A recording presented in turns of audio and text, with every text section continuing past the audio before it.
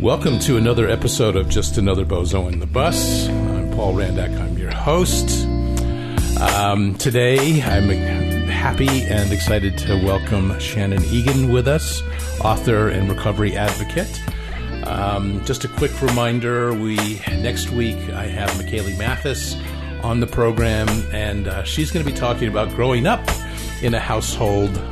Well, maybe she will. Actually, I don't know. Who knows what she'll end up talking about. But she grew up in a household with parents that were struggling with addictions, and one of those children that learns the art or the role of parentification, where she takes on that role, helping raise her siblings. And then the week after that, I have the Bozo Roundtable with the providers, and that includes Robert Simpson, Corey Markovich, and, oh my gosh, who else? Oh, and Brett Heiner will be on. And I look forward to that on December 1st, I think.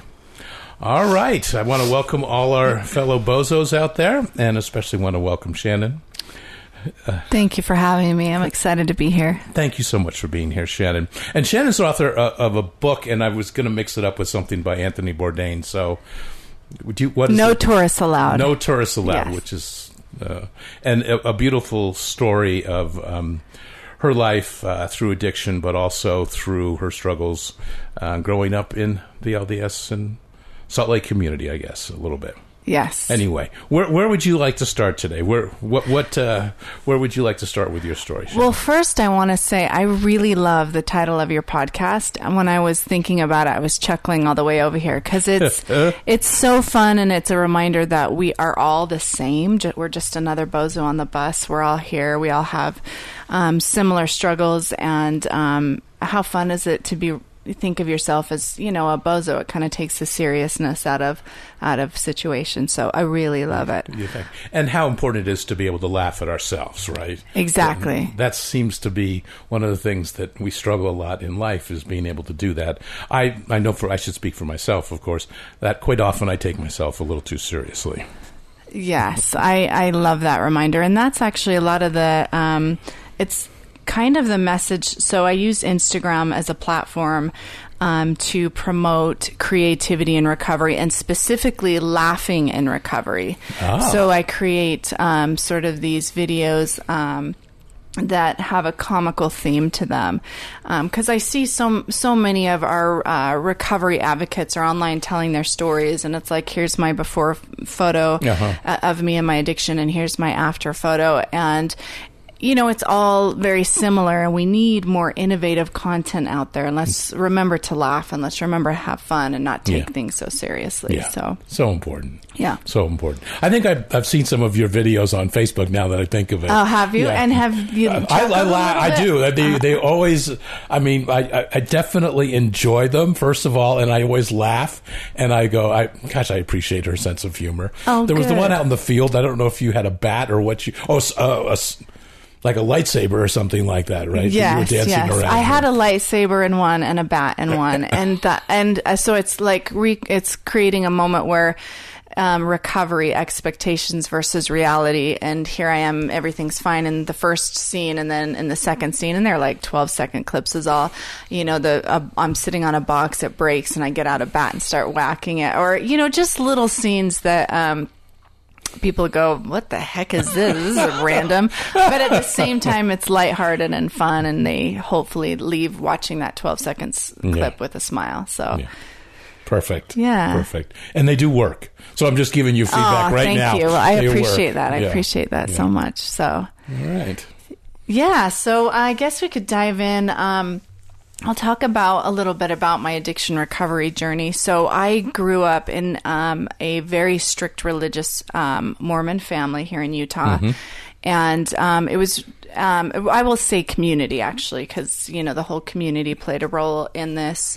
And just kind of the message in our household was the church is true. There's only one pathway to spirituality and God and heaven, and if you don't follow this path, that if you don't believe in this path like we do, then there's something wrong with you. You have a mental illness, or maybe the devil has a hold of your spirit, or all of these types of things that are common messages that children growing up in the Mormon community in Utah experience. And for me, go ahead. I was just going to say, which was one of the foundations of shame, is feeling, I mean, especially with younger children that don't understand that if they think something or believe something differently, they don't understand the concept of of something's wrong with them because of that, which then leads into the early dynamics of shame.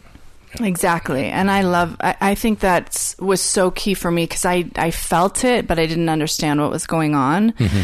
Because you're so young and you don't have the development yet to be able to say, okay, I'm experiencing shame. All you know is the way that you feel, and you feel that you're not good enough, or there's something wrong with you. I listened to a podcast, or I can't remember the guy's name, but he's amazing, and I'm sorry so that I can't reference it. But he explained when you're growing up, and I would call the Mormon community here sort of cult-like in the way that they go about preaching the religion, that it's the only pathway. Right.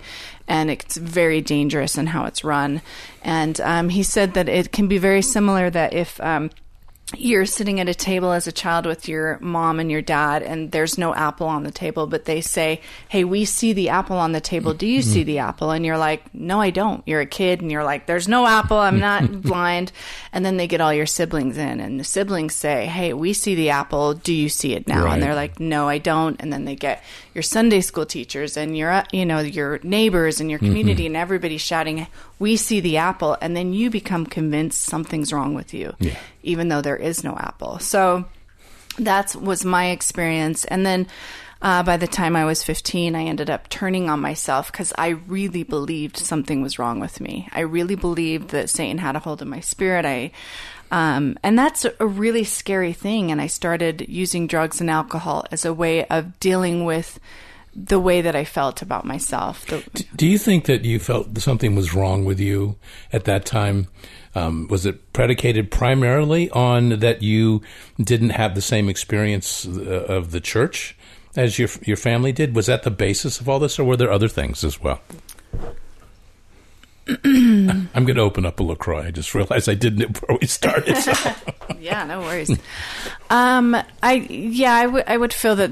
I would say that was most of it, and there were other things going on in the house that I'd rather not talk about, just to protect my family. Sure. But for me, so it was kind of like, you've got to read the scriptures. You've got to. When you read the scriptures, you'll feel the Spirit. And when I was reading it, I just thought, this stuff is just so disturbing. The Bible and the Book of Mormon, it's all bloodshed and thou shalt not and blah, blah, blah. And fire and brimstone. Fire and brimstone. And I did not relate to any of it. I'm like, I felt that I was, the whole experience was disturbing to me. And I'd even tried at one point, my family, I got my first DUI when I was 21. I started drinking and getting high at 15, and then my first DUI at 21. And my parents were like, they were like, well, the reason why you're not finding this to be true or feeling it like we do is because you're not doing it right. So I'm like, well, they're like, you're always breaking the rules, or they would be so strict where it's like you couldn't drink Coca-Cola. And so I thought, okay, well, what I'm going to do so that I have peace, I have inner peace with this struggle, is I'm going to commit to the church for a full year. So no Coca-Cola, no masturbation, no whatever it means to be a upstanding church member. I read my scriptures almost every single night. I did Sunday school and, everything that you're supposed to do. And then at the end of the year, I went to see my bishop, and he was like, hey, I'm so proud of you. You've done so well. Now you can take out your endowments. And our goal was for me to go on a mission at the end of this year. If I had, because then by then I would have been forgiven of all my past sins. Sure. And I could go to the temple. And my dream as a kid was to travel the world. I wanted to travel. I felt more connected to that dream than I felt connected to reading the Book of Mormon. And my bishop suggested, okay, well, we'll go, when you commit to the full year, and if you complete it okay, then we'll get you on a mission, and then you can travel and complete that dream and also be in the church. And then, so at the end of the year, I went to see my bishop. He was proud of me, and I walked out and realized I don't feel any better than you expect. Okay, well, this church is supposed to, you're closer to God and all this, and you're supposed to feel so amazing. And I just felt more disconnected from myself than ever. And I was able to walk away from that going, I know this isn't for me, and I know it's not true for me. Okay. And it's time to seek something else. You put yourself, immersed yourself into the goal of living by what's considered, right, I can't remember even the word for it. I'm so sorry. But the tenets of the church. I'll do that for a year. The year ended. You went and talked to your bishop. We're ready to go. You were so proud of you. You get the validation that you did follow the tenets of the church. The word of wisdom. There we go. You followed the word of wisdom, and so. But afterwards, when you actually checked in with yourself and you realized this is not for me, I can do it, but it's not true. Yeah. So I wondered if you felt at all that there was, especially, I mean, I love the apple analogy that you use, Shannon, because that's sort of the gaslighting approach, right? That which often happens in a cult type atmosphere, where everyone wants you to believe the same thing they do, because there's almost a fear of acknowledging, never wanting to acknowledge that my belief could possibly not be true. And that it's anytime a belief needs to be absolute and has to apply to everyone, then the basic of the irrational thinking around that in its own self is about proving that belief system can't be true. It can't be whole. Because it can't apply to everyone. There's nothing universal as far as belief systems that can just be applied and fixed to every single human being. And so gaslighting then takes place, where the other people try to, bring us in to think that we're supposed to see the world through a certain paradigm, and if we don't, then something's wrong with us, which then there's where the shame comes from. Yes, and I love that you said that, because I think that the previous generations, it was important for everybody to believe in the same thing. Mm-hmm. And that's how they made sense of the world. And that's why religion ruled and politics in the way it used to ruled. And there wasn't a lot of questioning, and there was just, following along with these certain structures. But we're living in a new world today where people are saying, no.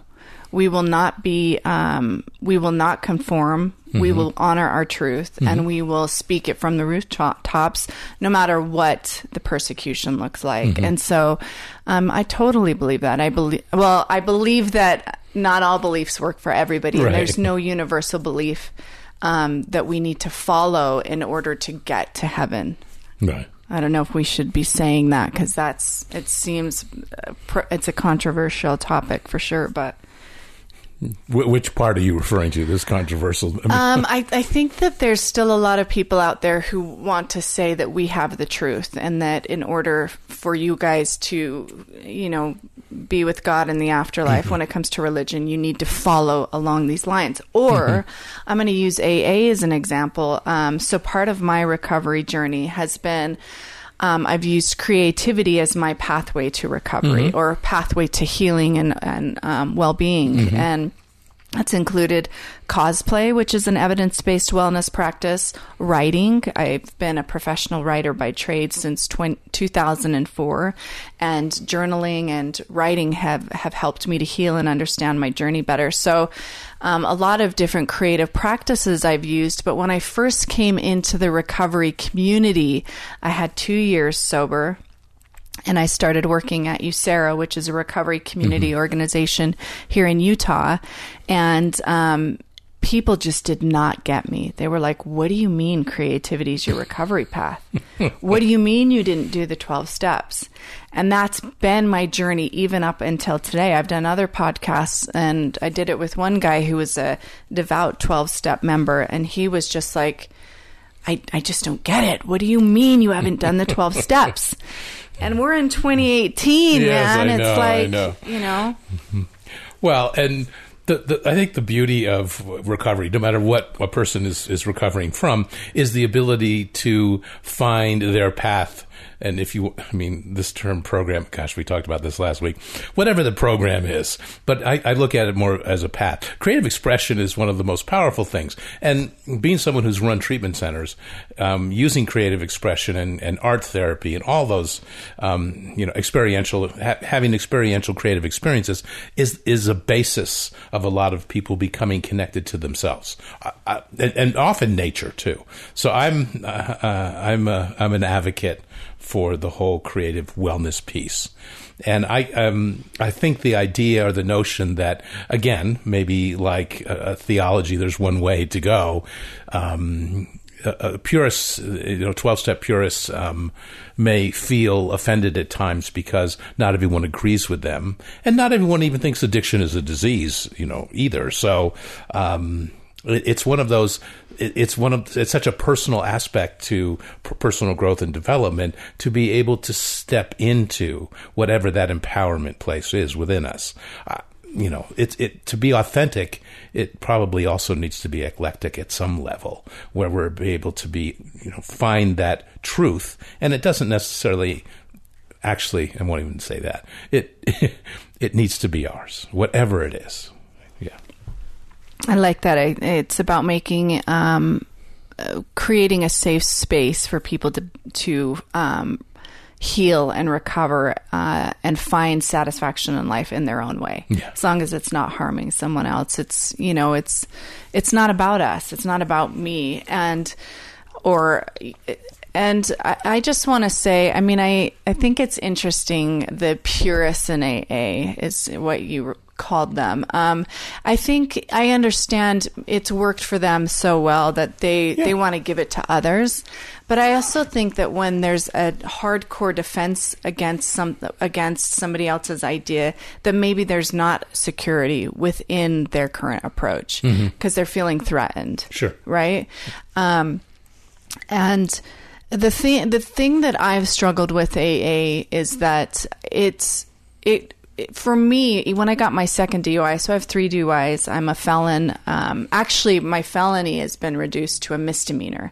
Congratulations. Thank you.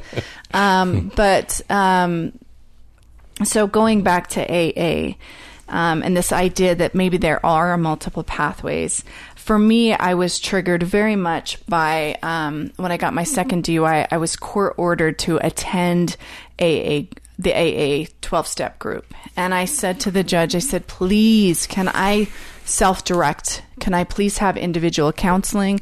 For me, I was very traumatized by what I experienced growing up Mormon. And whenever I went to an AA meeting, I was reminded of that trauma and how I felt that I couldn't have a voice and I had to follow somebody else's rules and they had all the answers and it was all about my higher power and I had no personal power, and it triggered all of those bad memories. And the judge said, no, of course you can't self-direct, you're an addict.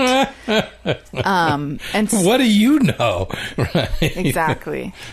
And I just so that was kind of a common theme where I was being told this is the only pathway, or in the court system, it's a free support system, and that's really the only resource they have.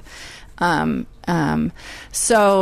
when I find that a lot of people in the 12-step community, like in any religious community now, are seeking other forms of health and well-being, because we need multiple ways to see things, and maybe one pathway works for us in a moment, and then we grow and evolve, and we find something new that enhances us for that time. Become a different version of ourselves. I love this concept of at some point, I became 2.1 and 2.2 and 2.3. And I don't ever want to go back to those earlier versions of myself, because each of them has been predicated on developing a new version of myself. And why go back and use something that I did back then necessarily, instead of learning to adapt to something new today and be able to use new tools? And that's probably why there's been an influx of new type of systems that have come in over the years, just because of the pushback from that. And I mean, the correlation between something like AA and different staunch views about theology or dogma of any kind creates this sense of people wanting to explore and wanting more freedom, which I believe is the nature of sobriety in the first place, is freedom. So being able to explore that and figure out a way to do it. I get the pressure that often comes, and for the courts, the judicial system that would speak from a place of, you don't know yet. You don't know what you need because you're an addict. I mean, that whole labeling process is pretty toxic in itself. Not that their intention maybe isn't to help somebody, but it does not allow someone to learn to gain their own voice and begin to trust themselves again. Not everyone that wants to advocate for themselves is doing it for the sole purpose of wanting to, figure out a way to slide by through the system. Right. Yeah.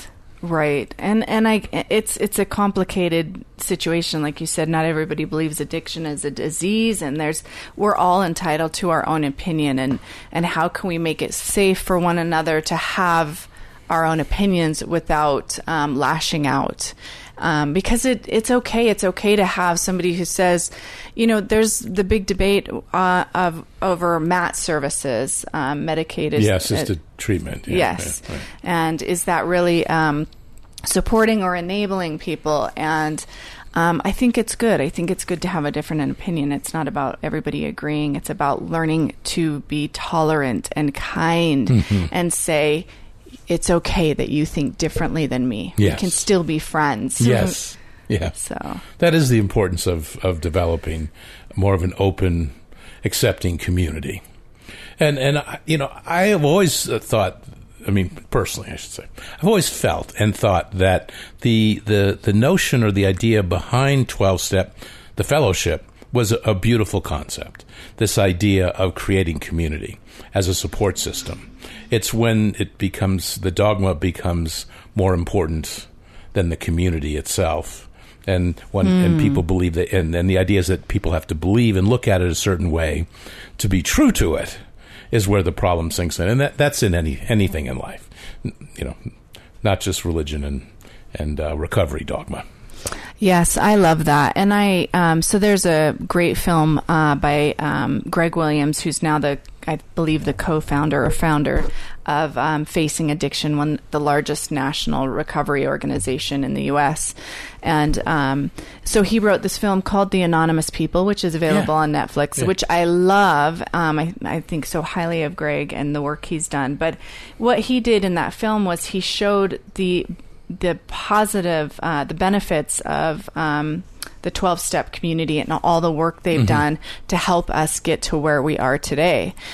So the fact that I get to be a recovery advocate and speak about creativity and recovery at national conferences and multiple pathways to recovery is really because of what the 12-step community has given us, which is really about peer support. Is about taking our lived experience and being able to say, I understand where you are, and I want you to know that you're going to be okay, that you can recover, you can rebuild, and you can repair. And how do I know that? Because I've been there, because I understand, and I have some tools, and let me help you, give you some tools, or at least show you how you can find tools that work best for you. So that really is what AA is all about. Before the dogma gets all in there. And I think one thing, though, that can be improved upon within the community that is so important is codependency. That's the issue I have. I've always been so independent. It's something I feel that I've been blessed with. I was able to go to Africa in my early 20s and end up writing for the United Nations there and living on my own in a war-torn country and feeling that I have personal power and I wasn't codependent on somebody else to make my dreams come true. And then I was able to go to New York from there and write for the United Nations in the Daily News building and get more training. And I believe that's because I have personal power. And sometimes I see within the 12-step community or any community that we create messages that take away people's ability to grow as individuals, and we make them codependent on us. And there's too many teachings out there. Like one thing I disagree on with religion and AA and these types of structures is this idea that we're codependent on one another to get through. And for me, my journey has been within, and it's been, I don't know if it's a higher power. Certainly people have helped me along the way, but I can do it without them too. Yeah. I have my own meditative practice, my own creative wellness practices and things like that. Well, I think that's a beautiful explanation of becoming self-actualized in recovery too. Is that the sense of being personally empowered. That's what mindfulness to me is all about, actually, is that idea that I can do these things on my own and I don't have to seek external validation or be told by someone else that everything's okay.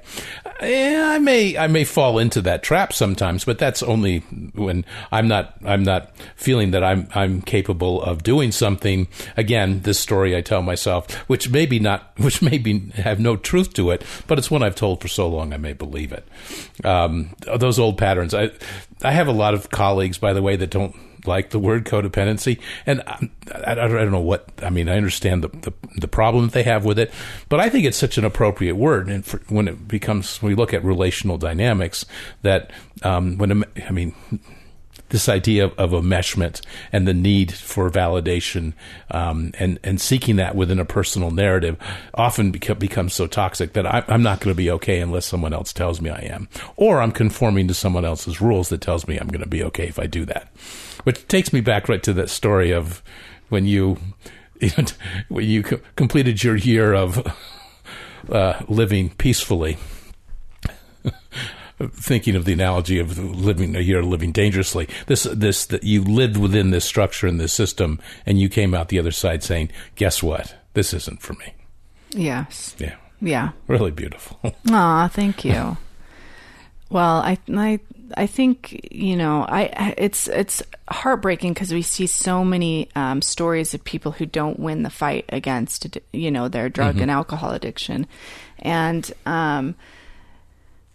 it's important that we band together as a community, and just I keep saying it, make it safe for one another to have we need to nurture one another's perception and belief system and say, hey, I don't necessarily agree, but this is, if yoga is your pathway to recovery, if that's what you connect to and that's what brings you peace and joy, and then let me connect you to a resource that I know about, and whatever it is that helps people along their journey in a more empowered way.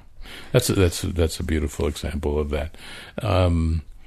And I guess the aspect too of this is realizing that people are going to find their way in some form or another. If as you did, as I did, as millions and millions of people before us did, and do it in such a way that becomes authentic and true. And what that looks like for one, as we say, may look very different for someone else. But ultimately, the ability to come together as a community.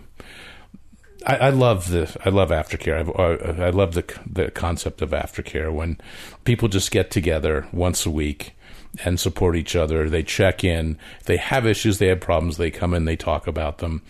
There's the judgment is, people do their best to pull the judgment out of it, especially depending on what that person's program looks like. but there is always a struggle sometimes to find that. Even in the most open communities, it's so easy to get lost in one's own ideas and dogma, and it becomes really subjective at that point. But I still love what aftercare does. I see that as a community too. I was curious when you were talking about what happened with the judges when you went before them and you asked them not to do AA. What was the outcome of that? Did they still make you go and have the things signed off? And they did, and so, and the result was I tried to go to a few meetings, and I was so far gone in my addiction at that point that to try to find recovery, even with this, being in the criminal justice system, I ended up forging signatures saying that I had gone to meetings because I literally could not even go without being wasted. It was such a wound for me, and those meetings just triggered it and flared it up. And I'm like, I'm never going to get sober if I'm forced to go to this. It's forced spirituality. It's because it's in the religion, or I'm sorry, in the 12 steps, they're always talking about, you need your higher power. And I couldn't have a higher power at that point because higher power or the word God was a trigger. And I've done a lot of healing around it, and I don't feel the same way. But back then, when I hadn't worked on my past traumas or my childhood, I was just raw and wounded and lashing out. And I was just like, screw these AAers. I'm like, rah, but I definitely don't feel that way now. So, but yeah. And then after that, I got my third DUI and I crashed a car and ended up in jail. And my lawyer said, Shannon, you're looking at probably a year in jail and you need to buck up. And that rock bottom, years later was when I started my recovery journey. Okay. So what was going through your mind when your lawyer said you're going to be looking at a year in jail? Oh man, it was truly devastating because I had been traveling the world. I had been writing for the UN in Sudan as a freelancer, but they had sent me to Kenya, and I got to go to Darfur, and I was living my dream because thoughtful writing is always something that I had felt compelled to do, which is why I wrote my first book, and I'm working on my second. And then I had gone to New York and was able to cover humanitarian issues for the UN Population Fund. And I was doing work that was truly meaningful. And all of a sudden, also while struggling with addiction, but that was taken away from me. My freedom was taken away from me, which was a gift because it was a wake-up call. It was like, okay, so you've been traveling the world and doing all these cool things, and now you're losing everything. I also had a book deal with I had a New York literary agent that was helping me to get a book deal and about my experiences in Sudan, and I lost everything. So it was devastating to wake up in jail and just know that I could not work on any other projects. I had to work on the self, and it felt like climbing out of this just ridiculous black hole, and I was never gonna see the light again. Wow. So I'm curious. This is a little bit off, but the subject partly. But what was that time like in Sudan? What do you remember? I mean, because I can only imagine somewhat of a culture shock too, that kind of goes through when, especially growing up in somewhat of a culturally restricted area like Salt Lake, and then finding yourself immersed in something completely different. And I used to think that way just growing up in New England, coming out west when I first came out west. Luckily, I'd spent 6 months in Europe before I moved out here, so I felt like I had been around a little bit to get an idea of different culture. But Western culture is quite different than the culture in the Northeast. But what was that like, going to Sudan? It was so interesting because I had chosen to go there right after around the time, it took me some time to figure out what I was going to do, but after the whole 1 year in the church thing and the bishop and me leaving the church and being like, nope, this isn't working for me now. I gotta figure out what I want to do with my life. And I knew I wanted to travel, and I'd always wanted to go to Africa. So the reason why I chose Sudan was listed by Forbes magazine as the third most dangerous country in the world. And I've always loved adventure. And I was so young then. I'm naive. I had no idea what I was doing, but I'm like, that's for me. But then I also chose Sudan because so it's now two countries. It's now North and South Sudan, but at the time it was governed by Sharia law, the strictest form of Islamic law, which meant that you couldn't drink there. There would be no alcohol sold, legally. And I thought I was well, you were restricted on your clothing too, I'm going to guess. Yes, everything. But I wanted to sober up. I wanted a chance to live out my dream and also sober up. Okay. So I went there thinking, oh, no alcohol. This will be perfect for me. And when I got there, it was a huge culture shock. It was like 120 degrees all year round. The heat was so overwhelming. But what I found was that it had so many similarities in the Mormon and Muslim church because of, we have garments here in Utah where you can only wear, your sleeves can't be too short or your skirt can't be too short. Sure. It's the same way over there. Very strict religious or strict clothing policies. And, the way they have fasting rituals and just different things like that, where I felt in a lot of ways right at home. I was like, oh, because my family was super strict, and I felt like I was just back in a strict religion. Yeah. Okay. But I did a lot of healing there because I got to see the kids I got to know there would be like, Miss Shannon, why aren't you coming to Allah? And we don't want you to burn in hellfire and damnation. And oh my gosh. I'm like, oh yeah, I am right at home. So I got to heal a lot and see how the environment plays into our belief systems and what we see and perceive as truth. And so it was so good for me. And then while I was there, I ended up just, finding my way through the writing field, the journalism field, and it was an epic adventure, but it was also devastating because they had a coup attempt while I was there, and I got to go to Darfur and write about the genocide and see kind of how the children and women were being raped and abused by the Janjaweed and the stories I became so depressed. I would say my career was going so well when I was there. I had another option to stay a third year, and I had relapsed there. Come to find out that alcohol's everywhere and you can buy it illegally, and it's so I was in just a mess when I got home. Right. So similar to it's similar to drugs, other drugs.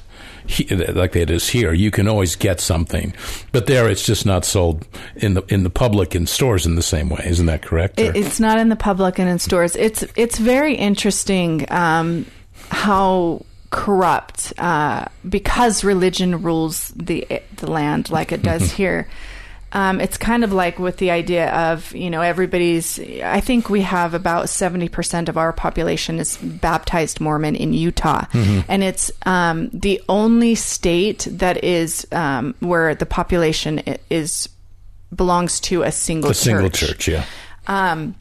And so Sudan is very similar. Yeah. And so, it's like, oh, we have the truth, but yet there's all these underlying issues where you see so many ex-Mormons and Mormons hiding out in these addiction recovery rooms, addicted to Prozac, addicted to whatever it may be, not able to function even though they have the truth. It's the same in Sudan. It's such there's a lot of depression. There's prostitution is insane. I wrote a story about. Oh yes, I mean, not your story, but I met a man who is working with young women and mothers over there and trying to find them other work so that they can get out of prostitution. Yeah, and then yet it's illegal. So the government leaders are utilizing these prostitutes, or whatever the right word is they're paying them for sex and then jailing them afterwards. Yeah, right. Of course. It's so wrong. And I wrote this story. I was doing there's an orphanage there called My Goma, And I was writing a story about how, because of Sharia law, the women were being, if they had premarital sex, they could be stoned to death. Mm-hmm. So they would be having sex and then get pregnant, and they were dumping these babies into the dumpster, and then the Mygoma orphanage would go and take them, and there were so many babies. When I did the story and interviewed the workers there, they said the babies are dying of broken hearts because they don't have enough staff to hold them and cradle them and nurture them. And I mean, so that's the kind of environment it was, where nobody has a voice. This idea of religion and Allah rules everything, and everybody. It seemed like there was just so much depression, but at the same time, there's an uprising of the youth, kind of how we have an uprising here of people saying we're not okay with what's happening. We're not okay with circumcision of women over there because they do the female genital mutilation because they believe it protects them from being promiscuous. Right. So just a lot of old practices and superstition. Yeah. So very interesting. Yeah. The whole idea of trying to control some. This goes back thousands and thousands of years, actually, trying to control lust and sexual urges, believing that the source of it is the genitalia, which, I mean, there's truth of this, but they kind of leave out the most important part, which is the brain still, because that's where it all starts. So maybe some of the feelings and the sensation physically go away because of what they do to the boys as well. I mean, castration was used with men for a long time as well in some cultures. It's horrific, genital mutilation. What's going on with the young girls now, but it doesn't work. I mean, again, that's why I use the word superstition, because it's based in fantasy. It's based in something that's completely irrational, because it starts in the old noggin. Yes. And that's irrational beliefs, I think, are so dangerous. And what are we passing down from generation to generation about irrational, strange beliefs? I remember my first time going into the temple and doing baptisms for the dead and feeling that even though I couldn't put it into words as a 12-year-old girl, that experience felt very irrational and bizarre to me. And, like this idea that we're baptizing Jews and, counting them as members in the church, and these are raising the numbers. It's all of this nonsense, I don't know. It seems very harmful to me. Yeah. But yes, and to go back to your comment about, sexuality and kind of demonizing it and making people feel that that's shameful and wrong. And when I was doing a story on the female genital mutilation there, it was fascinating to me because a lot of times I think men get blamed for creating that experience. And but when I got to do a story, I went into the field and I interviewed grandmothers and teachers and militia, and all the men were like, why would we want our women to be sex is painful for them after this? And come to find out that it was the grandmothers that were carrying on the tradition, and they were the ones that were carrying that superstition in their hearts and really believing that it was important to slice an 8-year-old or a young girl and just then completely sew her up, and then they just have all these sorts of health issues when they grow up. And so I thought that was interesting. That it actually, gender-wise, it was the women elders within the community that were perpetuating this myth. Yes, and the men felt that they had to believe in that to save face with their grandmothers. They had to agree with it, but they were like, "No, we want." They were in the interviews saying, "We want this stopped. This is not, and it's not enjoyable for our wife, and it's not enjoyable for us because they're in pain the whole time. You've cut their clitoris off. You've cut their labia. I'm not sure what all these words are. Sorry, but you're cutting it off and then slicing them open and then sewing them back together, and it's like, for what? Yeah, the ultimate question, for what? And this goes back to something when we started talking about this, your experiences here with the theology that you struggled with finding a place in. But the idea that we must believe what we believe in, and if we don't, there's a problem. And most of that is based on some type of fear, right? That well, what if what I think or believe isn't true? It isn't absolute for everyone. That gets scary if for a lot of people. And this whole notion that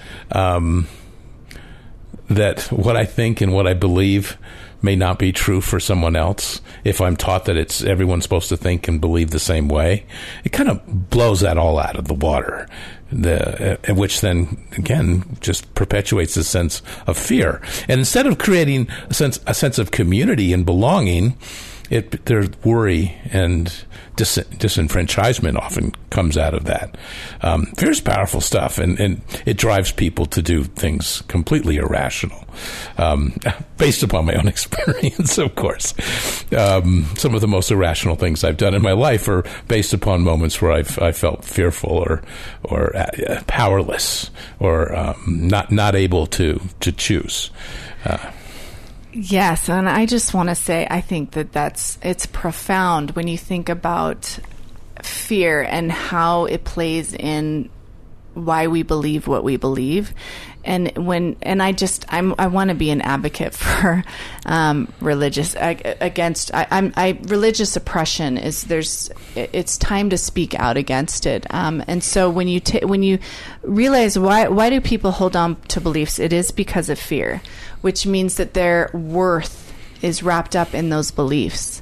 And because when you say, okay, you've got to follow these certain rules in this life to get to the afterlife, mm-hmm. and they're following those rules, and then if those weren't real, then they wouldn't know how to gauge their worth or their understanding of the world, and that's when the fear comes in. But I think what we need to do today is realize that we all have intrinsic value. It doesn't come from a belief system. It doesn't come from not drinking Coca-Cola today or doing the 12 steps perfectly. We have intrinsic value. There is no belief in the world that decides your worth for you. And that's, if we can find a way to just simply believe in that, mm-hmm. that I am valuable today, even if I get up and I'm frustrated at my rabbit for eating my house. I have a free roam rabbit who is currently eating at my house. And sometimes that's frustrating. And then I get mad because I'm frustrated. And I'm like, why are you, yelling at your rabbit? He's so cute. But I still have worth, and that's not, it doesn't have to do with anything that I do or believe or the mistakes I make. And if we build our foundation on that, then if we find out that there is no God and there's really only this over here, then it doesn't matter, because we're like, hey, I've already felt valuable and I've already felt good about who I am. And now the truth is showing itself, and that's okay, because I'm, I don't know. Does that make sense? But I think you do know. You said I don't know, but I believe you do know. I do know, but I hope I'm just explaining it well. Yeah. No, you. That was awesome. That was awesome. When we talk about the term intrinsic value, I also like the idea or the concept of authentic self, or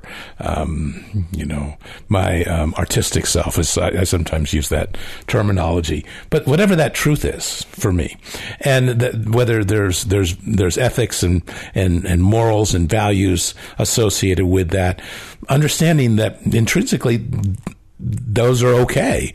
As long as I'm being this is my terminology: vulnerable, accepting, and doing my best to work on my biases. And accepting of other people. Then I can create room for everyone else to have their experience as well. I may not like what everyone else does, but it doesn't mean that it's going to affect who I am and my value as a person.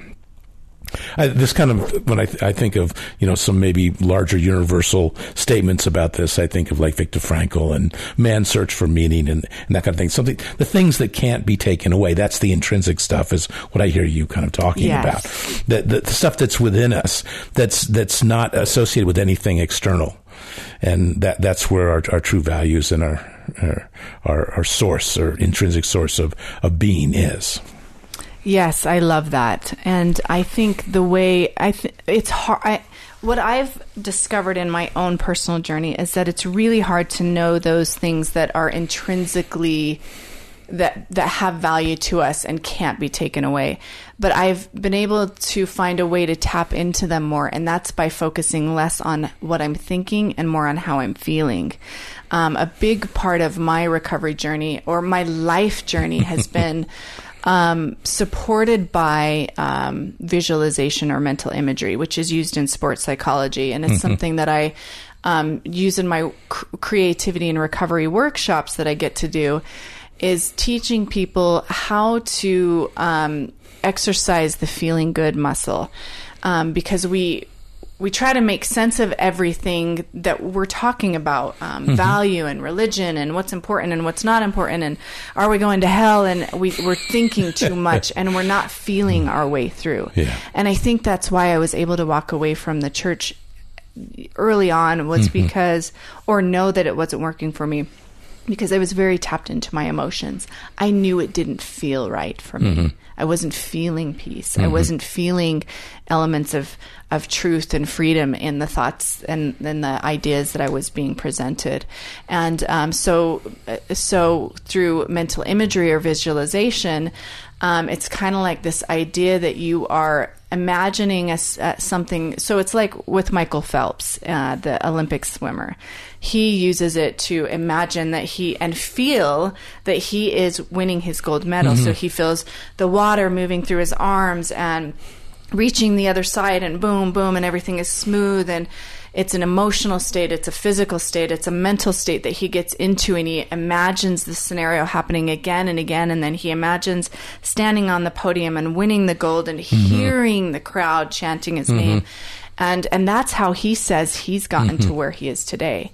And I've used a similar method where when I wanted to travel the world, I didn't know what that meant. When I was a kid, I wanted to be a freaking pirate.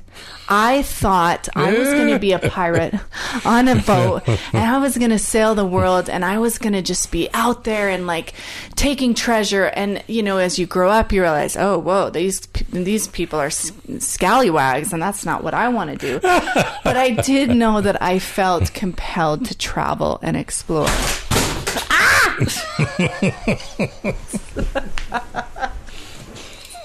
Sorry about that. We just had a little crash of the photo. But I felt really compelled to travel and explore the world, and I wanted to tap into that. So what I did was I started tapping into the feeling that the way that I felt when thinking about traveling. I felt very joyful. I felt very invigorated. I felt very passionate and alive and exuberant and excited and like, you know, intrigued and curious and all these wonderful feelings. And so I would do my visualization. I would first write down a scene that would help me feel the same way. And then I would, you know, and then eventually I've used visualization and mental imagery to get me to Africa and to get me through Africa, and a job writing for the United Nations, and then back in New York. And then when I was in my recovery process, what was interesting is so the second DUI, the court said, you need to go to AA. I forged the signatures. The third DUI, my lawyer was a family friend, and I said, Rick, don't tell me I have to go to AA as we're figuring out this process, because it's not going to work for me. I'm telling you, I will die if you force me into this recovery support. I won't make it. I was so depressed. I was so far gone. And he said, I understand. I have had issues with the Mormon church. I'm also in recovery from alcoholism. And the 12 steps didn't work for me. So he said, when we go to court, I'll be an advocate for you to get individual counseling. So while we were working on that whole sentencing and stuff like that, I turned to mental imagery as my key recovery support, because I was consumed by fear and panic that I was going to go to jail for a year. I was going to lose everything. And so I started trying to just get in a better feeling place. How can I feel a little bit more relaxed right now instead of so fearful? How can I try to tap into feelings of trust that everything was going to be okay. And that was by writing out scenes of me, even if it was just sitting at a beach and listening to the waves and just, and then I would close my eyes. I put my hand over my heart because that helps you when you're visualizing. It helps you to remember that it's coming from your visualization should be coming from a heart space instead of a mind space. And that it's about using better feeling muscles, right? Or try. It's like, you're going to a gym and you're trying to strengthen your arms, but when you're visualizing, you're trying to strengthen your better feeling muscles so that you're used to not being in a state of fear. Yeah. And I feel like it worked for me. Yeah. Well, I think we were talking about this before we started, actually. Maybe it was during the podcast. I apologize. I don't remember. But this idea of the difference between intellectual and emotional intelligence. And when we talk about the ability to be sensitive, or maybe sensitive is not the best word, but to be able to truly feel and allow ourselves to experience feelings at a very deep, vulnerable level, and create heart space for that. That to me is what the ultimate, experience of self, but also how I relate to everything else around me, including my own being as well. So this notion, or this idea that learning to listen to and experience my feelings without judgment, but know that they often lead to a much better version of myself, I think becomes an inherent component of life's journey, whatever that looks like for anyone else. It's so easy to get lost in the head. And it's important. I mean, it's, when it comes to visualization, I realize I've got to. I practice this as well. So I'm glad to hear you talk about this today. But I know the visualization is one part of it, but what makes it come alive in me, at least in my experience, is experiencing the feelings and becoming immersed in those. Because then my senses seem to come alive, whether I start smelling like the beach or something like that, or feeling the sand on my feet even though they're still in my shoes, that kind of thing, where it becomes real and I become engaged in it.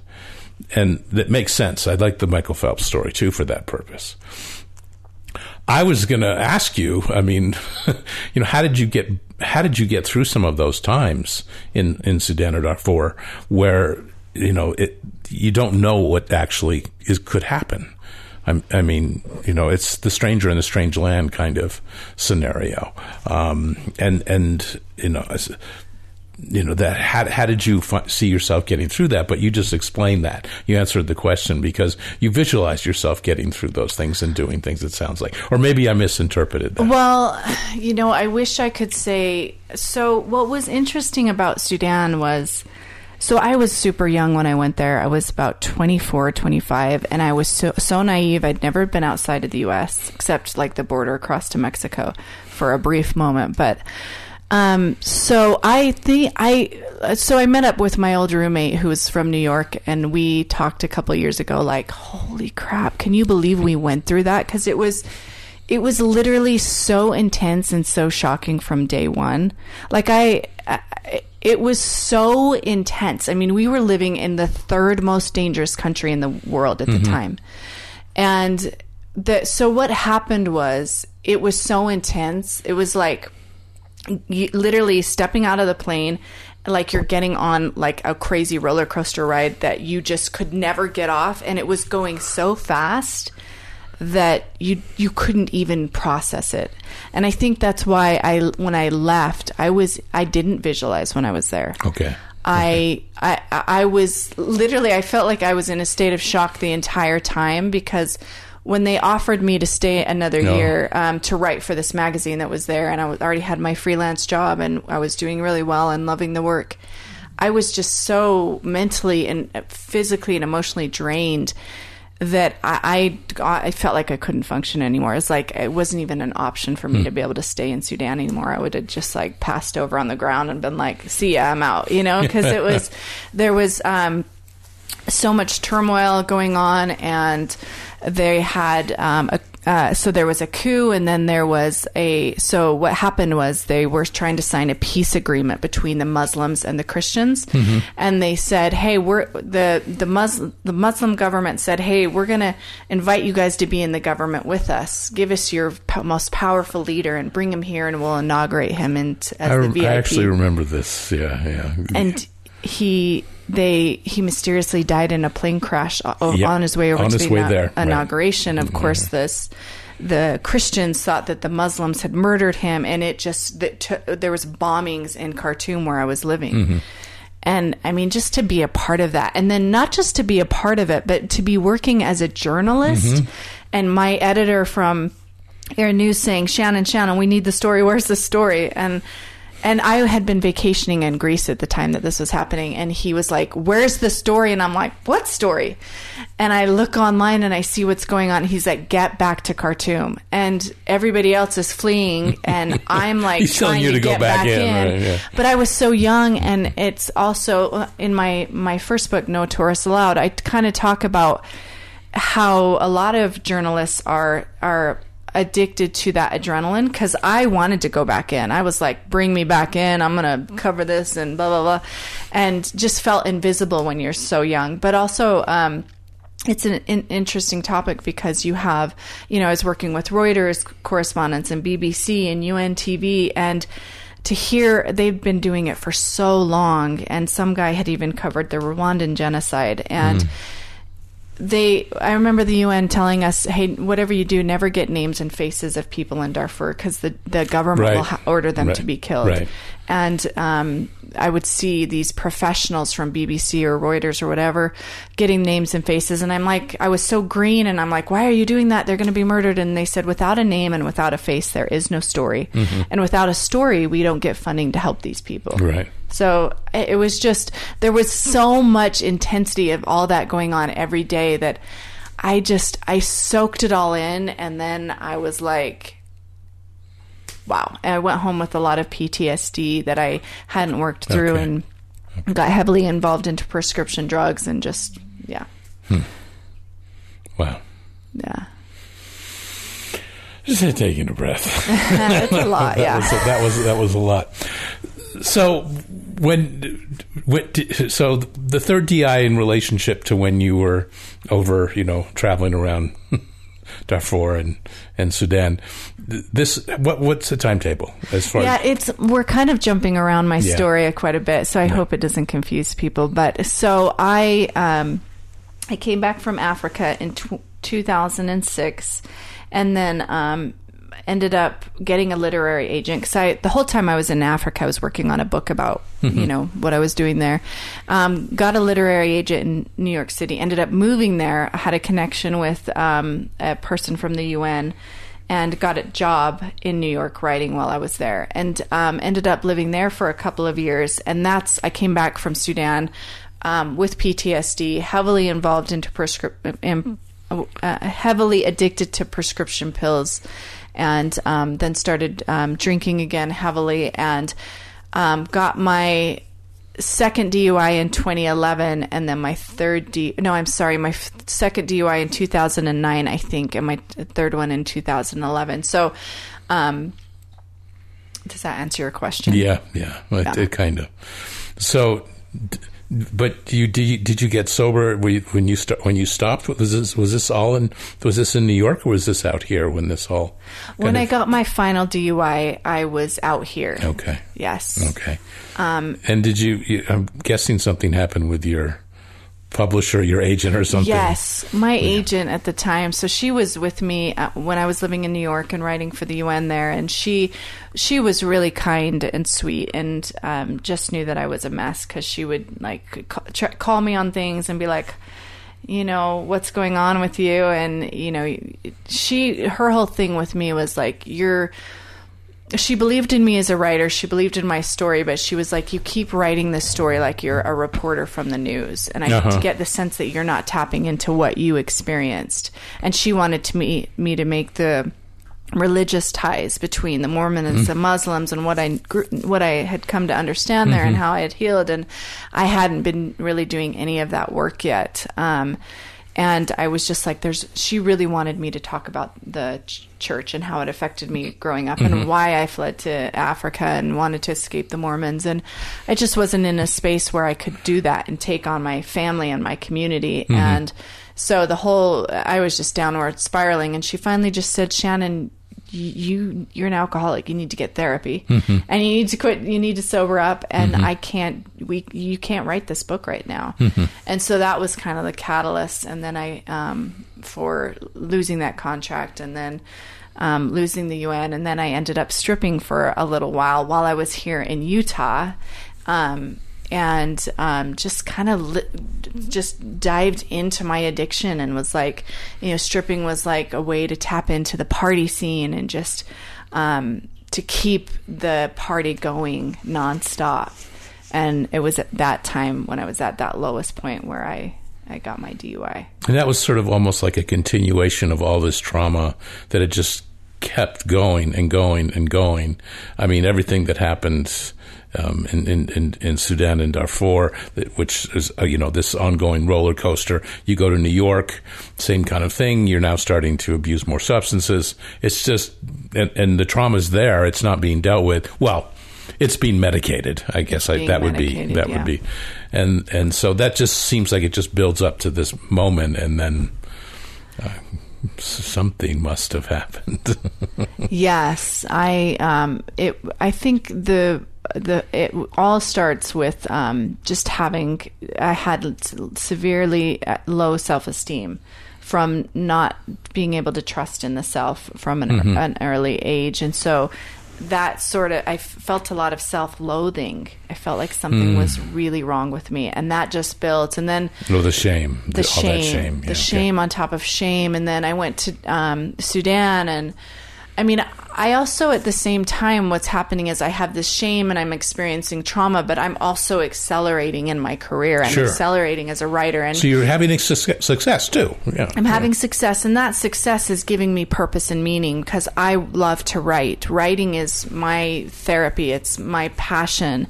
And so finding writing while I was there, and that I was really good at it, almost as if I had been writing my whole life. It came so easy, so natural. And to be able to get a job with the UN and trained by the UN and flown to Darfur by the UN, and that was helping me to find my personal power, because I had something that nobody could take away from me, my talent and passion to write. So that's that. So I'm suffering, and yet I'm thriving. I love this. It's complicated. Because quite often everyone thinks that the story is like all just about a consistent, downgrade, into some terrible low moment. I mean, and is true sometimes, but also there's this other almost contrasting experience in life that, quite often, there's certain things that are happening that actually are powerful and have some self-actualization in them.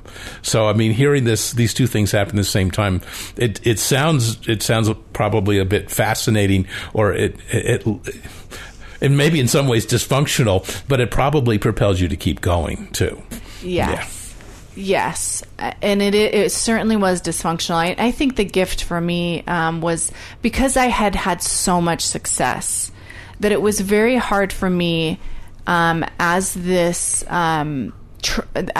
dysfunction is going on to stop and address it, because I just kept getting more and more success.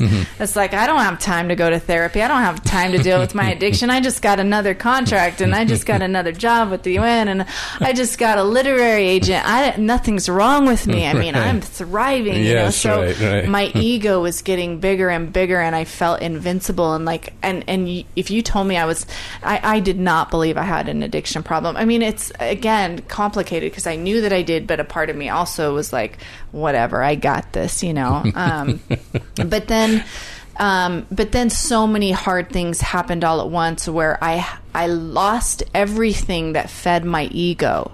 And that was the key for me.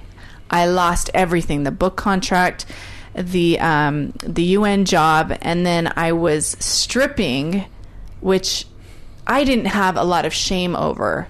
I loved the rock and roll lifestyle, but I knew how other people perceived it. And I thought, okay, well, once I've stripped, then nobody's ever going to publish my book again. So to me, it was more about, I'm going to lose my story. And so then I'm at this rock bottom, and then I go to jail.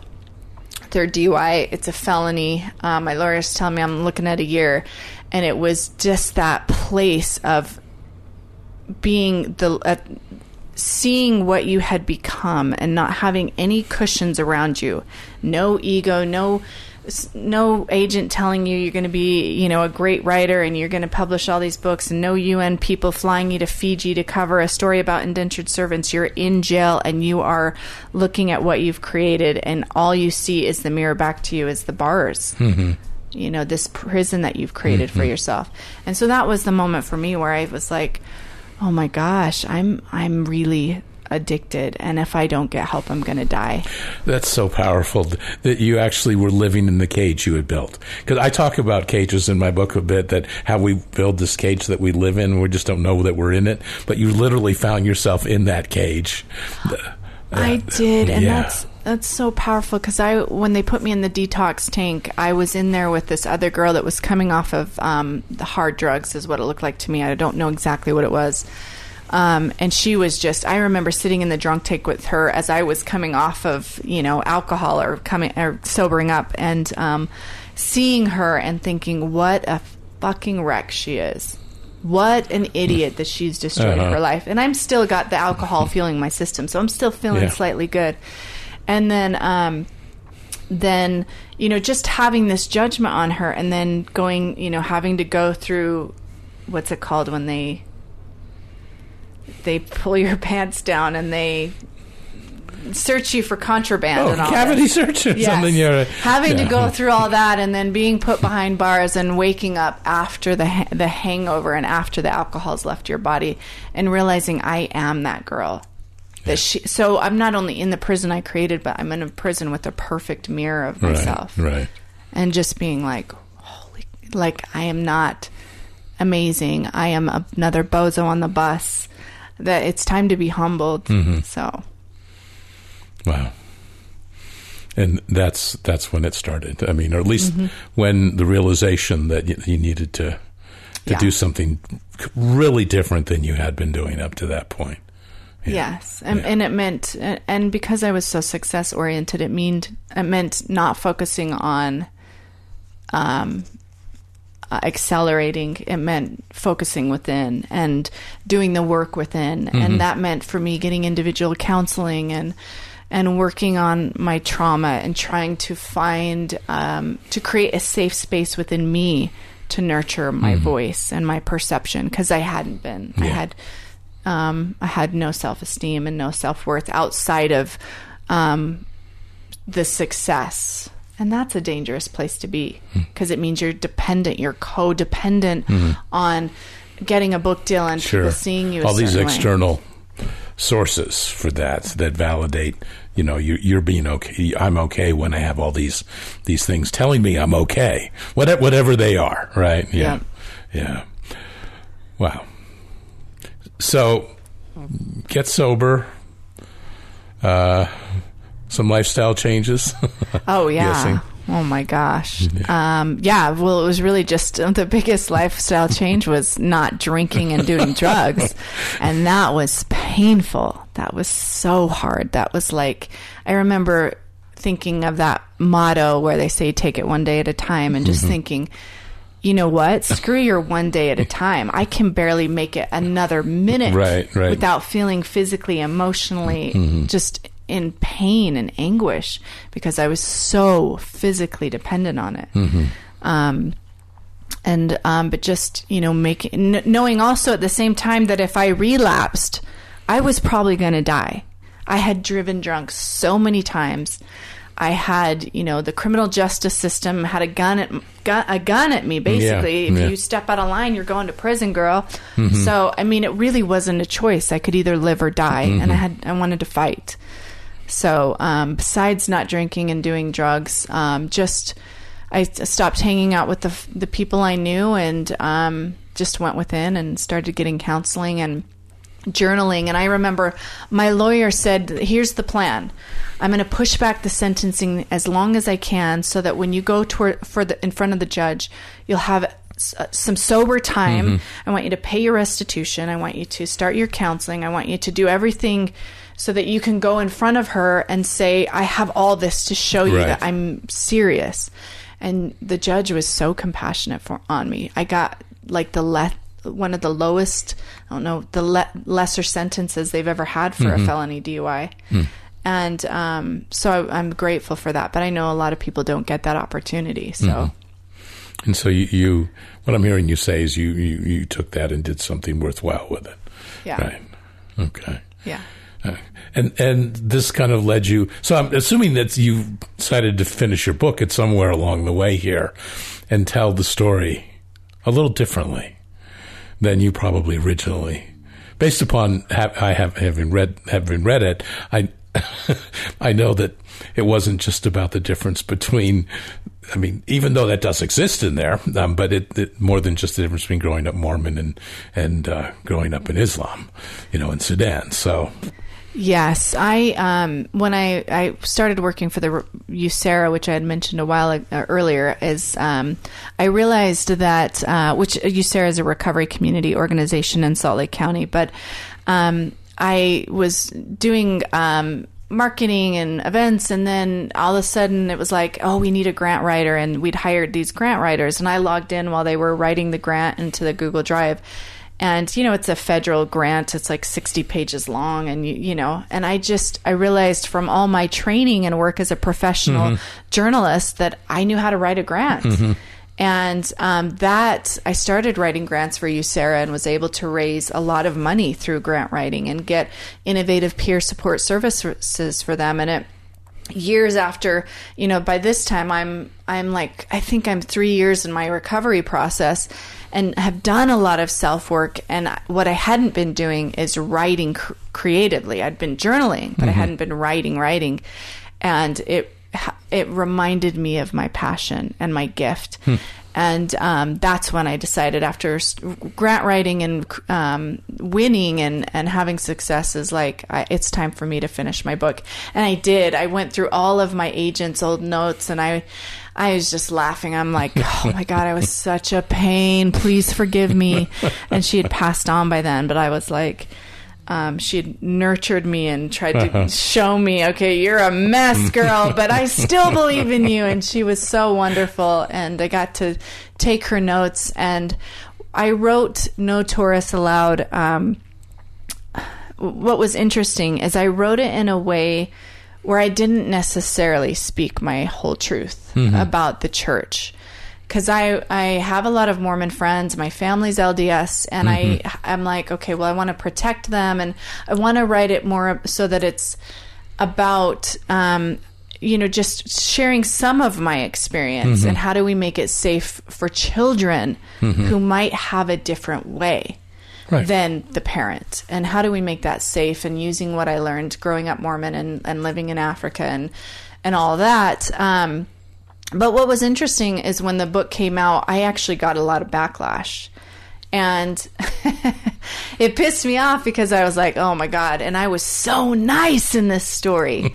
I was so nice. I didn't really speak in a way that was, I didn't share all my truth. Because I wanted to play it nice. And what I've learned with this second book, which I'm working on landing a literary agent now, it's been a process. And as you know, contracts and things change. And but in this next one, I'm going to speak my whole truth. Because if I've already pissed people off and I've played it nice, then, I'm still going to get the backlash no matter what. And I think the lesson for me was always speak your truth. I think what's happening in Utah, I think what's happening with religious oppression here, and having the whole gay policy, anti-gay policy that came out in November of 2015, where children have to disavow their parents if they're gay. Right. I mean, these types of things are so archaic and so harmful that I'm not playing it nice anymore. Well, there's no family values in that. The whole stance on LGBTQ in the Mormon Church is actually anti-family values, not just because it's discriminatory and there's bigotry involved in it, but it's about it's about separating families, or at least from what I keep hearing over and over again, shaming and disqualifying people based on sexual orientation or gender identity. That one of the things, though, that I wondered if you're familiar with the Love Loud festivals that have gone on the last 2 years that are. I don't think I am. Yeah. No. This year was at Rice Stadium, and the year before it was down at UVC. It used to be UVC or UVSC or whatever. Yeah, it was down there, and it's by the guy from Imagine Dragons and oh my gosh, I can't remember. Anyway, sorry, Dan, I can't remember your last name right now. But they put this on, and it's become Dan's passion to bring awareness to this. And the first year the church backed it, and then this year they didn't. Mm-hmm. They didn't do it, which kind of, I had a feeling something was coming, and then it did when conference came around again. So I don't want to play nice with this one either, and I try to talk my way around it. But the discrimination is really unhealthy, and it's damaging to the development of children, adolescents, and prejudicial towards adults that have a different sexual orientation than traditional heterosexuality. So that's my piece on that anyway. Yeah. Well, I appreciate you for saying that, because I do think so many people it's hard to know what we can say and what we can't say. Are we, we're offending somebody, or it's just a really hostile political climate right now. So, you can say whatever you want here anyway. Okay. Well, I just worry. I mean, I kind of went through a phase. So after my book came out and I got the backlash, and I will say my family and I had a falling out and hadn't connected or hung out for almost 3 years after the book came out. And it was really hard. But I learned such a valuable lesson, and I'm going to say this because I'm going to speak my truth, even if it hurts people. But when I had that falling out with my family, I had so much peace. I had never, I had kind of a codependent relationship with my family, just wanting them to like me, even though I wasn't in the church, and the external validation and all that. Mm-hmm. And I really got to, in that time, nurture the self and know that I had value, and also say, I think some of the things you guys are doing is very cult-like, and I disagree. Mm-hmm. And I've never had the power to say that with my family. That's, where a lot of my fear comes from, is speaking out in front of them and being told I'm mentally ill, or I'm a liar, or I'm this.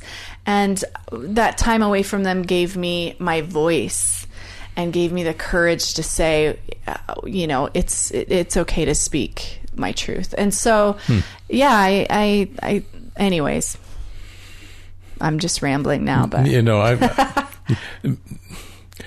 I don't think you're rambling. Because you're touching upon something that's very core and based upon your experience. I wanted to share, though, when you said that, I don't want to hurt anyone, or, but I'm just going to speak my truth. This idea of making anyone feel that's not in our power, really. I mean, this idea, and I know you know this, Shannon. don't want to say it to come across in any way derogatory, that we're not responsible for what other people feel. I mean, I've said those words, "you make me feel," to somebody, but I know it's not true. Nobody makes me feel anything. That's all based upon my story in my head, my narrative. It's not based upon what anyone else does.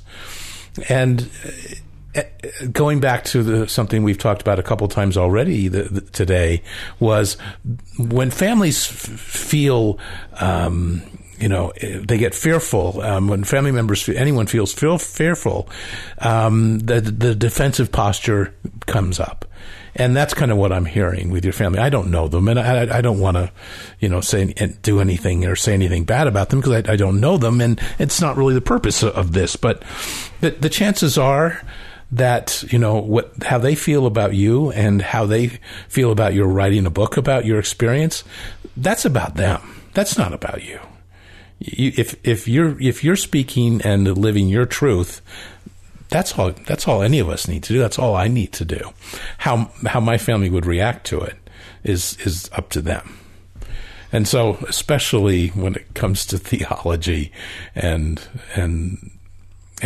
politics too, but when it comes to theology, we just got to own what our truth is, and that's kind of what seems to be the basis of your story, which I think is why it's inspirational so much. Oh, thank you. Well, I love that you just touched on that we're not responsible for the way other people feel, because that is another key to personal power. If we know that we control the way we feel, that we are responsible for the way we feel and perceive and think. And that was a lot of my healing, because I had so much anger towards my family and the church. And I didn't realize that I was choosing that perception and that anger and all of that. And once I started to understand that and learn that, that's when I started to become more whole and free and empowered in my journey. And yes, they're not responsible for how I feel, and I'm not responsible for how they feel.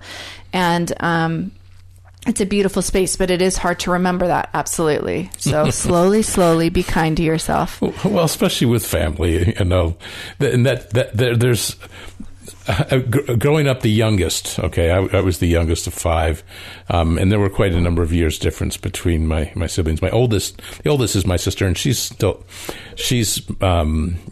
supposedly, I say this supposedly. I'm sorry, Susan. You may listen to this. She raised me as being the fifth, and my mom had already raised, 4 other children. She kind of, handed me off at some point, until maybe I was 8 or 9, when everyone kind of moved away, and it was just me and my mom. But this idea of kind of carrying on the sins of our families or sins of our parents. I mean, it's pretty normal that the indoctrination that we go through as children growing up within a family system, that we're going to take on a certain amount of the problems within the family. And, that we have a way to express that. Gosh, if we can find a way to do that, and it's in a way that can bring us, a sense of freedom and empowerment in life, yeah, none of the other stuff really matters in the long run. The idea that feelings can get hurt, when I read your book, I never felt that there was anything that you were saying that was derogatory or intentionally to try to hurt somebody. It did feel like you were speaking from your voice of your experience and how it felt for you to go through those things. That was pretty clear, or very clear. So knowing that in my life that and growing up in a household that I had an abusive brother, and he had plenty of issues, but knowing that they weren't about me, they were his problem. It took me, of course, in life, it took me a while to figure that out, and I carried those around for a long time, thinking that I was the victim of him for a really long time. I got a lot of mileage out of that. But the truth of the matter is, it wasn't about me, and not that I mean, yes, I didn't figure this out till my late 30s, early 40s, but at least I figured it out that everything that he did wasn't about me in the first place. It was about him and what he was going through. And when I figured that out, I was able to let go of all that story and rewrite that narrative, which was a powerful experience. So anyway, that's a little bit of my I love my story. I love that. It is about, we behave because it's about us. Yeah. It isn't my mom made me do this or whatever it may be, and or the devil. Or the devil, exactly. But I think a lesson I learned in that was that one of the things I do regret about my first book was that I did mention some things about my parents' story, maybe growing up, or what had gone in their household, to show like repeating patterns and how they carried on if we're not living consciously. So any traumatic event that you may have experienced, you might pass that on down to your children because you suppress it and you suppress the emotions, right, and then you carry it out in your life. And so that was my intention in bringing that up. But I do think that I learned that it wasn't my right to maybe say some of those things, and I'm definitely making those corrections in the next go round. And then I hope to like take this book off the shelf and like take some of those things out of respect for their privacy and to honor them, because I have those regrets, and it is not something that I just wish I knew better. But at the same time, it's like, with your upbringing and the people in your life, they may have done things that you're like, wow, but at the moment they were doing the best they could. And let's let it go and give them that, because we don't know what our parents experienced. The way that children were raised back then is so much different now. They didn't have Oprah on the TV advocating for child rights, and they didn't have the internet and all these holistic paths and methods. They really had a much harder time, and they probably experienced much more trauma than we could imagine. Yeah.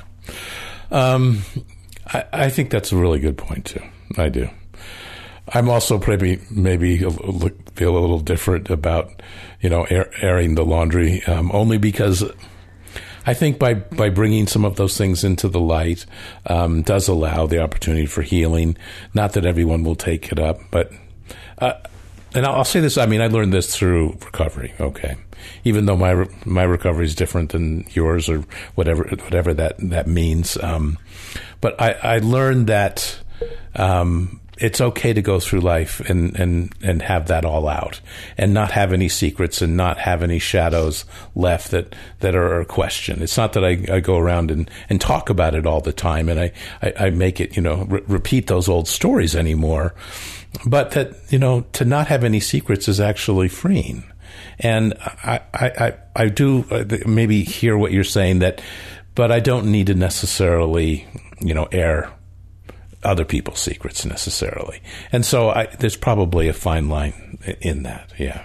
Yeah, it's really hard. And I'm not sure, to be honest. I just know the reaction that I got. And, people pointed out, well, what if I wrote a memoir and you were in your addiction and I had mentioned that you were an addict? Well, I would have been like pissed, right? When I was in active addiction, it's like, that's not your right to out me. So, I mean, but at the same time, how do I tell my story of addiction recovery without talking about the trauma I experienced? I don't think you can do it without it. It's impossible if you want to tell a true story. And the other side of that is that a lot of people so Martha Beck, her father was a Mormon historian, huge in the church. I can't remember his name, but she wrote Leaving the Saints. And then there's a new book, Educated Out, by Tara Westbrook or something like that. And it's very common that when children speak out about growing up in Mormon and then disagreeing with certain things, their family just goes after them, calls them mentally ill and a liar, and just try to discredit. Demonizes them. So then it also can take away from the story if you have that going on. So I'm trying to walk a fine line where I'm trying to make it mostly about me, but in the second one, but we shall see, right? Yeah, we shall see. All right, we're going to move on. If that's okay. Yeah. Because I just want to ask you some questions that may be less about your story, but in some ways more about your life now, and if that's okay. One of the things I ask is, what brings you joy in life? How do you find joy and contentment? Where do you find that nowadays? Well, an easy answer is I love to get up and dance. So I love animals. I have 2 reptiles. They bring me incredible joy. I have a free roam rabbit that eats the house and 2 cats. Can you explain what a free roam rabbit is? Because I bet there are a few of our listeners that probably haven't heard that term before. Sure. Well, most people think that rabbits, because they eat wood, so they'll eat your baseboards and they'll eat your cords, are animals that should belong in cages if you're going to make them pets. But they're actually just like dogs and cats, so they should be free roam. It should actually be a normal term, but I'm not going to go on that tangent. But I had rescued a rabbit from a friend that was not caring for it and had kept it in a cage, and it was sitting in its own feces, and I'm like, please let me take this. I'll take you to the Humane Society and we'll get you a cat. And so she got a cat and I took her rabbit, and I'm like, Googling, and apparently a free roam rabbit, you can cover your cords and train them to just live in your house like a cat and dog. They can be litter box trained. Yeah. And because that rabbit grew up in a cage, a tiny cage where he couldn't hop around at all, he just has so much joy. Every morning he wakes up, bounces on the bed, and just bouncing around the house like, get up everybody, it's morning time. And that brings me a lot of joy. I'm like, I love you. And so I will turn on the music in the morning, and I will usually dance, and I dance around my animals and my rabbit. They call it a binky when they hop up and down and like give a really big hop. And that's a rabbit's expression of joy. Wow. And when I'm dancing, I notice my rabbit will binky along with me, and it's just a wonderful thing. So that's what brings me joy today. And dancing is fascinating. All animals do dance, I guess, on some level. I've been told this before. I don't know if it's true or not. It could not be, but I want to, in my own way of thinking, I want to believe it. So, well, yeah, I've seen birds. They move back and forth, and maybe. That's I've so seen cool. elephants, and I've seen different felines, tigers, and different cats and things like that. I've seen them move and do that kind of stuff. So, okay, how do you connect to, I call it the Zen zone, that the Zen being a little bit different, but our Zen place within us, how do you connect with that? How do you find that way to connect to your source within you? I listen to a lot of meditation, guided meditation, and podcasts by people that I look up to. That, to me, is a Zen zone when I'm listening to people that are on the leading edge of thought and emotion. And definitely through writing. Writing for me is... I'm not sure what's going to happen with the second book. It's taken quite a while for me to get the right contract, but I remind myself it isn't about the end result. It's about the growth I get when I am sitting down at my laptop and tapping into my source to help me tell a compelling story in the most honest and inspiring way that I can. Because I do feel that I'm being guided by source energy to share my story in a way that is helpful to others. Okay. I wonder too, with your experiences from traveling, if and I think you said something about that, you love traveling, and I wonder if that's a way too, or maybe out through nature or something, that you also connect to that place.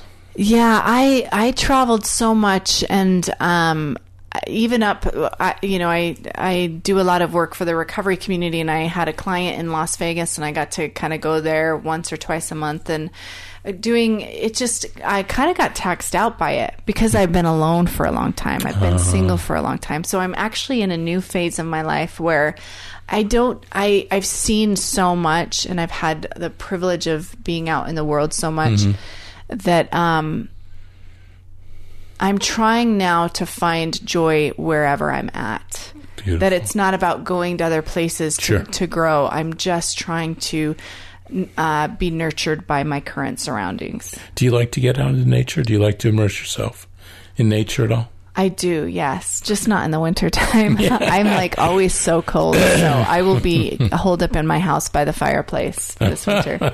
Yes. But do you? Are you a huge... I was a beach bum for a long time. But now I've kind of turned into a desert rat a little bit. Yeah. I love the mountains too, but there's something about the desert. I grew up on the ocean, or the Long Island Sound anyway.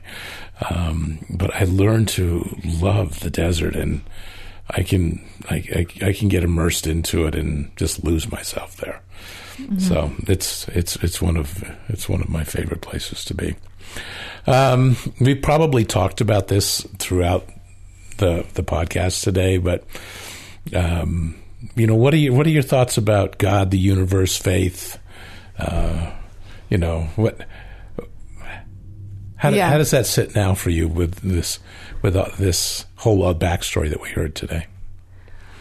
I will say what I believe or am open to is just this idea that we are the creators of our own reality. Yes. Yeah. And there's so much.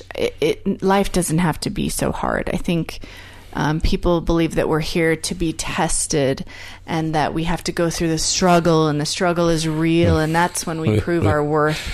And my belief is that we are already worthy, and we can create a wonderful and amazing experience for ourselves every single day by tapping into satisfaction or gratitude. The idea of just driving over here, I'm like, today is such a satisfying day. I freaking love my shirt. I'm wearing a Wonder Woman shirt. I love my jacket. I had a wonderful sleep last night. All these things bring me satisfaction, and just trying to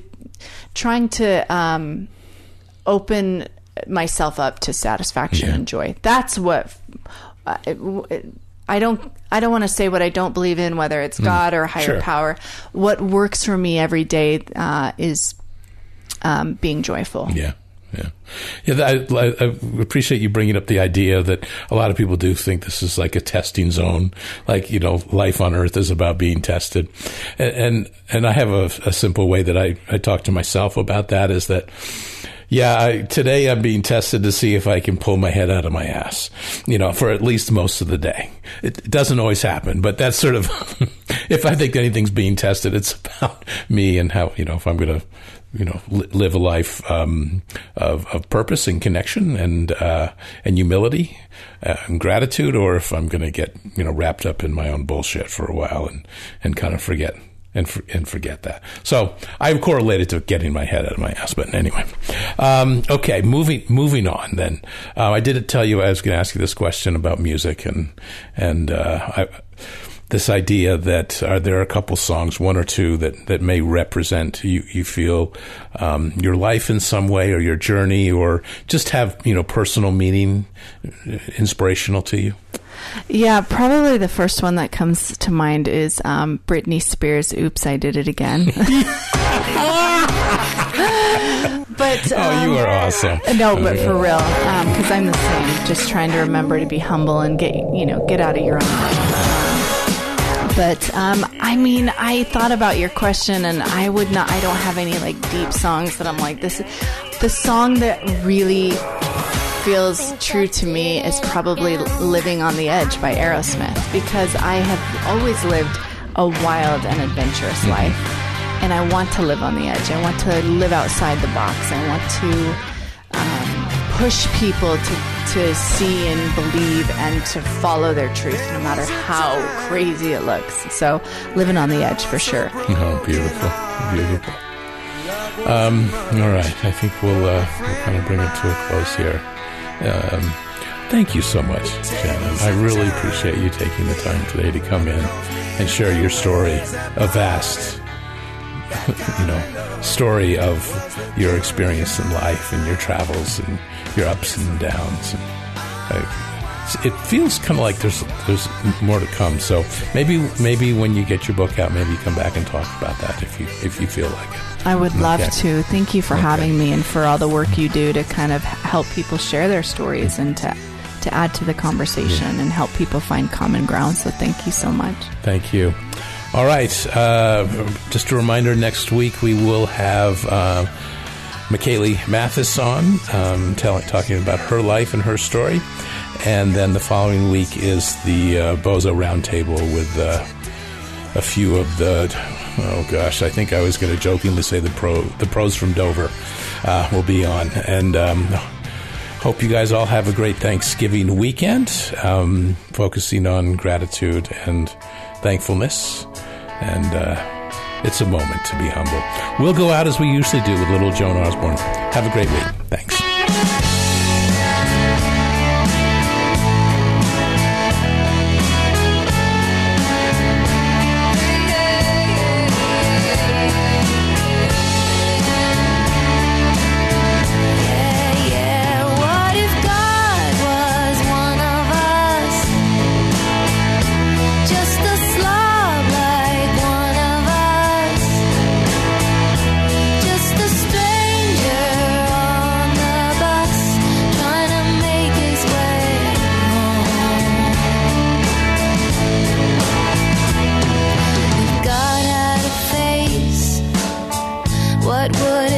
Like, and would you want to see if